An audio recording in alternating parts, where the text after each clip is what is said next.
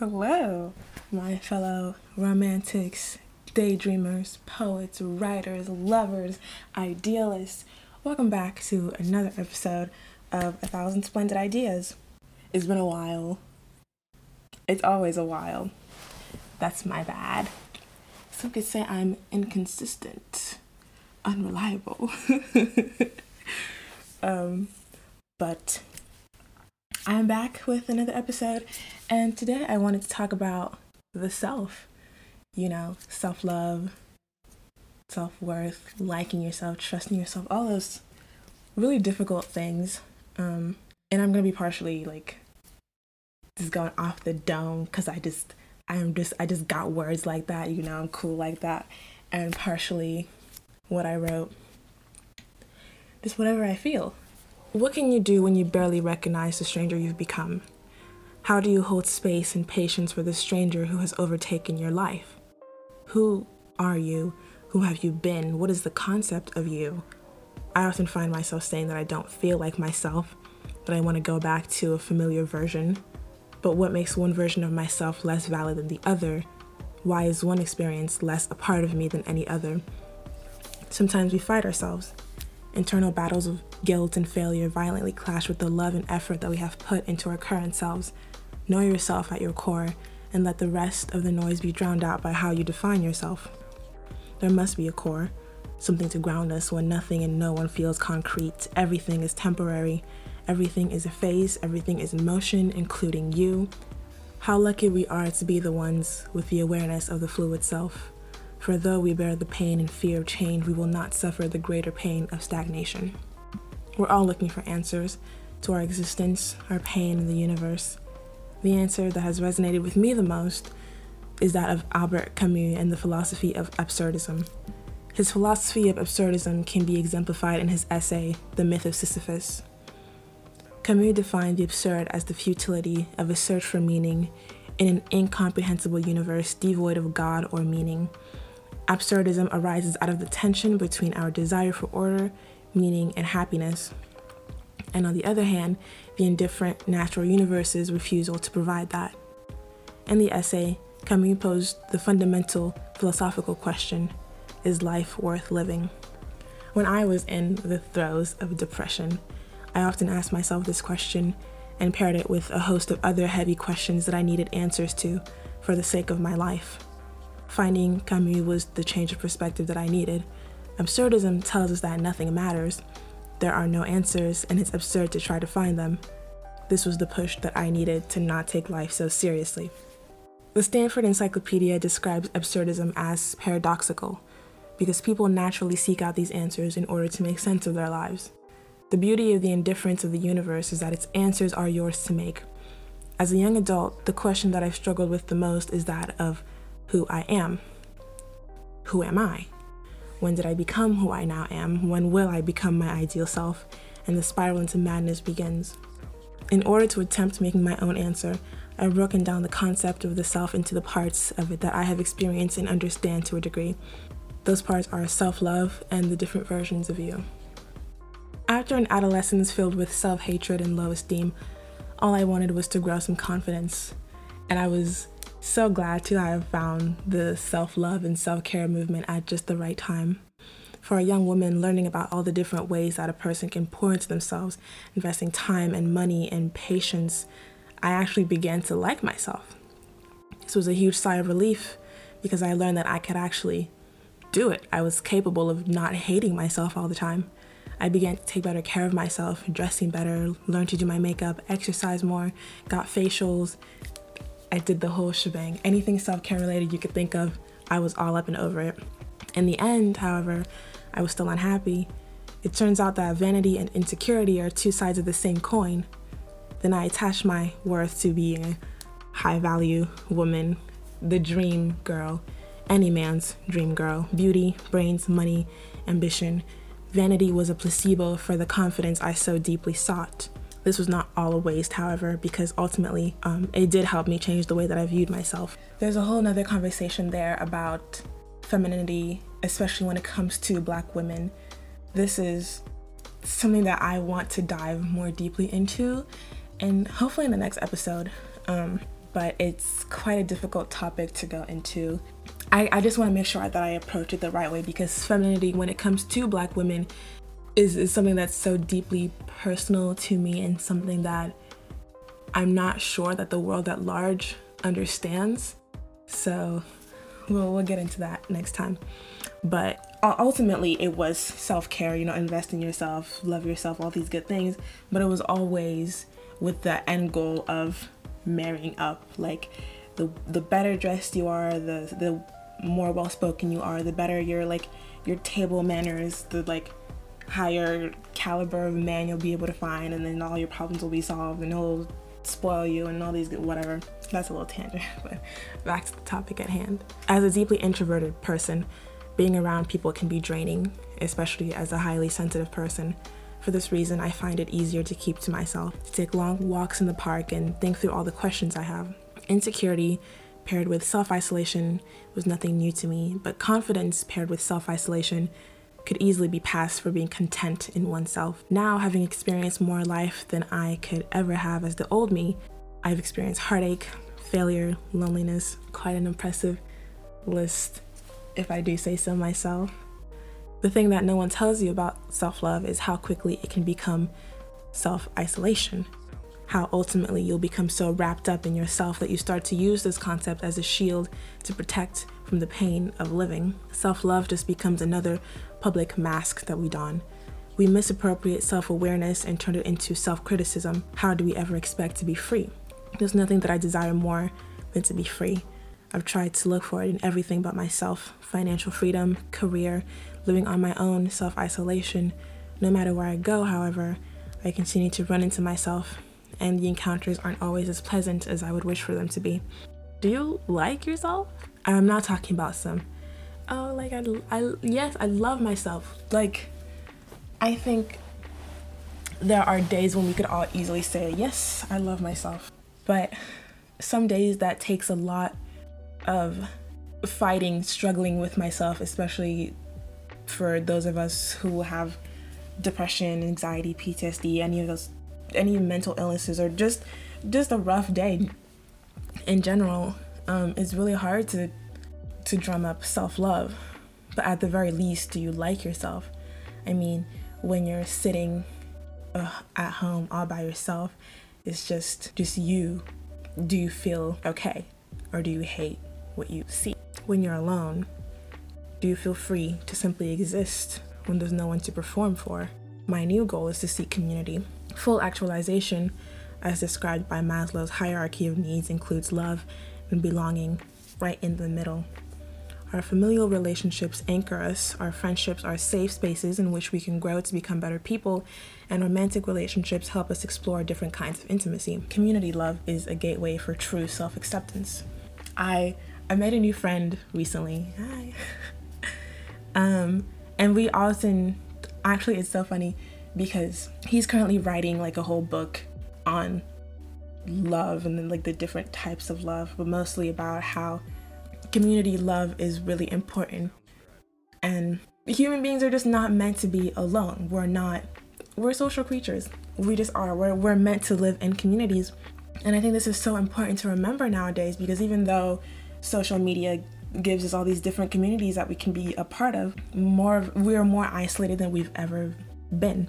The main realization that he helped me get to is that in creating different versions of ourselves, or in growing and changing, it's very easy to say that, I'm doing so much better now, I'm taking care of myself, I'm doing whatever. But going out into the real world, talking to people, getting to know people, doing things, participating in the world is how we truly reinforce the idea of who we actually are. Because it's easy to say that. I could easily sit here and say, oh yeah, I'm a crypto CEO. But at least to me, it almost feels like play pretend, or I'm just deluding myself. Because how can I truly... It's not even about seeking validation. It's just being able to reinforce the idea that I have of myself by kind of testing it out on people, if that makes sense. My ambitions push me to set a high standard for myself that I sometimes fear I may never reach. The important thing is to know that I am not alone in this thought. We're all the same. You're just like me. impatiently chugging through the self-love process so that you can become the best version of yourself. It's as if only the best version of yourself is deserving of love and attention. Sometimes I wonder where I would have been if I had the courage to use my voice more boldly earlier on. I think a lot of us are really good at hiding. This one is difficult for me because I am very good at seeming or, being just open enough to pass for emotionally intelligent. And I am. But at the same time, I have a very hard time truly letting go and not feeling like I have to put on a mask in public. I get people telling me all the time that I seem very, very put together. And that's because when I'm out and about, I'm very cool, calm, and collected. That's PTSD, my guy. I'm not some sort of Zen master, okay? I am on high alert, ready for shit to hit the fan at any moment in time. This is not cool, calm, and collected. This is danger could hit at any time. But that's my public face. And I would really like to work to be more free of that. But I say that to say that I present different faces to different people while hiding the most vulnerable parts within myself, because I believe that there are some parts of me that don't deserve love. The part of me that is deeply sad, the part of me that fails, the part of me that doesn't always know what's going on, that's lost, that's confused, and is feeling like, no, I have to be the high value woman. I have to be the ideal woman, and that's the only way that anyone will love me. Okay. But I ask again, do you like yourself? The lack of patience for oneself while learning, while trying, is counterproductive and extremely draining at best. Every version of yourself has done their best and has been deserving of love all along. The constant urge to perform perfection is inauthentic and creates what can feel like different versions of yourself, who the world sees you to be, and the person you try so desperately to hide out of the fear that they would never be accepted. No version of you will ever be perfect. No version of yourself is more worthy than the next. All that can be given is forgiveness for what you did not know, and trust in yourself to do the best you can now and in the future. I think a lot of us should also be more grateful to ourselves. Take a second, thank yourself right now. Thank you, me. You can't go above and beyond every day. Some days, the best you can do is to just continue living. Mental illness hits really hard some days, and the most that you can do is just continue breathing. And even that is enough. So just be grateful for yourself. Be grateful for who you are currently, because this is the person that's doing everything for you. Breathing, walking, working, paying the bills, eating, keeping you alive, thinking for you.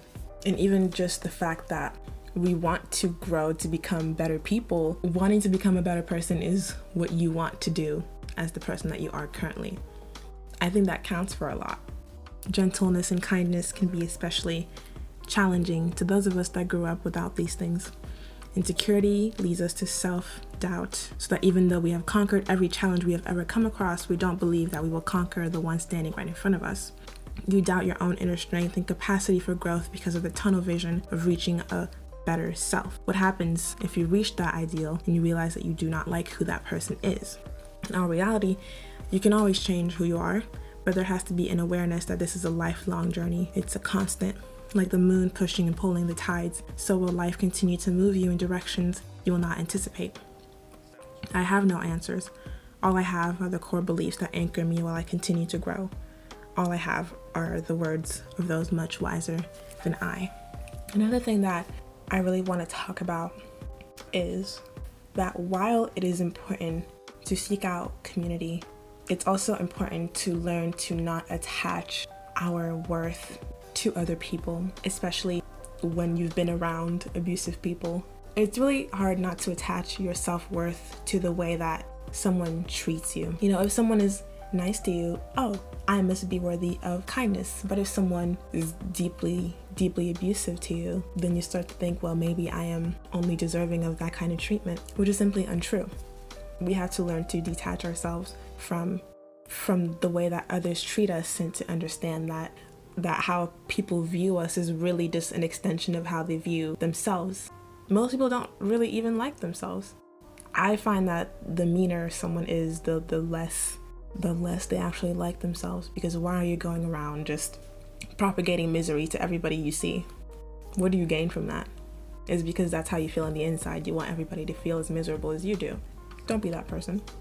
If you are, it's never too late to change. We've been talking about this. I hope you've been listening. If that's who you are, you can do so much better. Please, for the sake of all of us out here, do better. Now I just want to get into some quotes that help me keep going. I have hyper-focused throughout some moments of my life on knowing myself. There have been extremely challenging times where I just had no control over what was going on around me. So I thought, okay, if I can get a firm grasp on who I am, then maybe the dizziness will cease, will die down just a little bit. Maybe I will have some sort of control. That's not exactly a conducive environment for self-reflection, you know? Yeah, so don't do that to yourself. But we're just constantly going to be changing as people, and I think that's for the best. I might even be a completely different person tomorrow. I'm mentally ill, so that's very likely.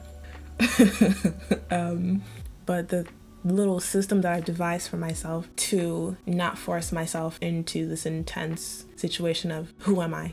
Give me the answers right now, is to instead just know a few core things about myself, and that is very helpful. I think it's a standard to kind of hold yourself to, or something to look at while you continue to change and grow as a person. Like, do I still hold these core beliefs, or have I learned something new? Have my perspectives totally changed? Here are a few words that I try to live by. Aldous Huxley is quoted on his deathbed as saying, "It is a bit embarrassing to have been concerned with the human problem all one's life and find at the end that one has no more to offer by way of advice than try to be a little kinder." Whether it be to yourself or to those around you, kindness is a choice that determines the kind of person you are. Next is a quote from Kendrick Lamar's poem Man's Dreams. The quote is, "Stand for something or fall for anything." What do you stand for? Do you constantly let life happen to you rather than facing it? Believe in yourself, in humanity, in love, the arts. It's okay to be starry-eyed. I would argue that it is much more difficult than allowing quote-unquote reality to slowly drain you. I think the most important point that I want to make with this quote is to value yourself. There's a lot of situations that I've been in when it comes to just interacting with people where I was just hearing in my head, stand for something or fall for anything. What do you stand for right in this moment? I stand for my own value. I stand for the respect that I deserve. I stand for the kindness that I hold in my heart, the kindness that I give to others, and I know that I deserve that in return. And that's helped me a lot to stand for not being treated any type of way by anyone. And don't just let life happen to you either. As someone who's a recovering people pleaser, I have tended to just let life and people happen to me, treat me anyhow, drag me in whatever direction. It's very destabilizing. It's very draining to constantly give to other people because you don't value yourself, because you only see your value in what you can give to other people. You're constantly just emptying yourself out, and at the end of the day, you have nothing left to give to nurture yourself. That's not something to stand for. That's not a behavior that you can carry on for the rest of your life. Who knows how long your life may be. Do you want to have anything left for yourself? And lastly is the quote that changed the way I interact with the world on a daily basis. And I know you guys know this one. You're anything like me, you artsy whore. You know exactly. Yeah, you'll know this one. The quote is it better to speak or to die?" Written by Andre Aciman from the book Call Me By Your Name. Is it better to speak or to die? Kind of goes in hand with stand for something or fall for anything, but I've always regretted not speaking. I used to think that words were futile. It turns out that words are just like anything else, a tool, one that I only found to be useless because I did not know how to use mine. One has to learn how to use a tool properly in order to reap its benefits. Find the areas in which your voice is most prominent and cultivate it there. I believe in intentionality. Most of the time we already know what we want. It's just the getting there that becomes difficult. Maybe we do already know ourselves all along. Who are you at your core? Personally, no matter what I'm going through, I know that I will have everything that I want. Everything I've ever wanted since I was a little girl. It did not matter what was going on. Even today, it doesn't matter how deeply depressed and in despair I get. I know that eventually I will get better, and I know that I will have everything that I've ever wanted. I've never for a second doubted that, and I've always carried that with me, and I just know it. It's as true of a fact to me as gravity. Stop constantly breaking promises to yourself. It's really painful to be someone with a lot of potential, someone who's, especially as a creative, to have all these ideas floating around in your head constantly, and to say, oh yeah, today I'll sit down and write that paper, tomorrow I'll sit down and sew that dress, I'll do this and that, tomorrow, but tomorrow keeps going on to the next day and the next day and the next day, and then you're sad because you feel lost, you're confused, you don't know what to do with yourself. Well, you do know what to do. You just never keep your word to yourself. Is the pain of that constant broken promise worth it? No. It's hard to get up and to do these things because sometimes it's scary. It's scary to think that you might fail. Sometimes you're actually scared that you might succeed. But in the end, it's all about trying. Just try. That's all.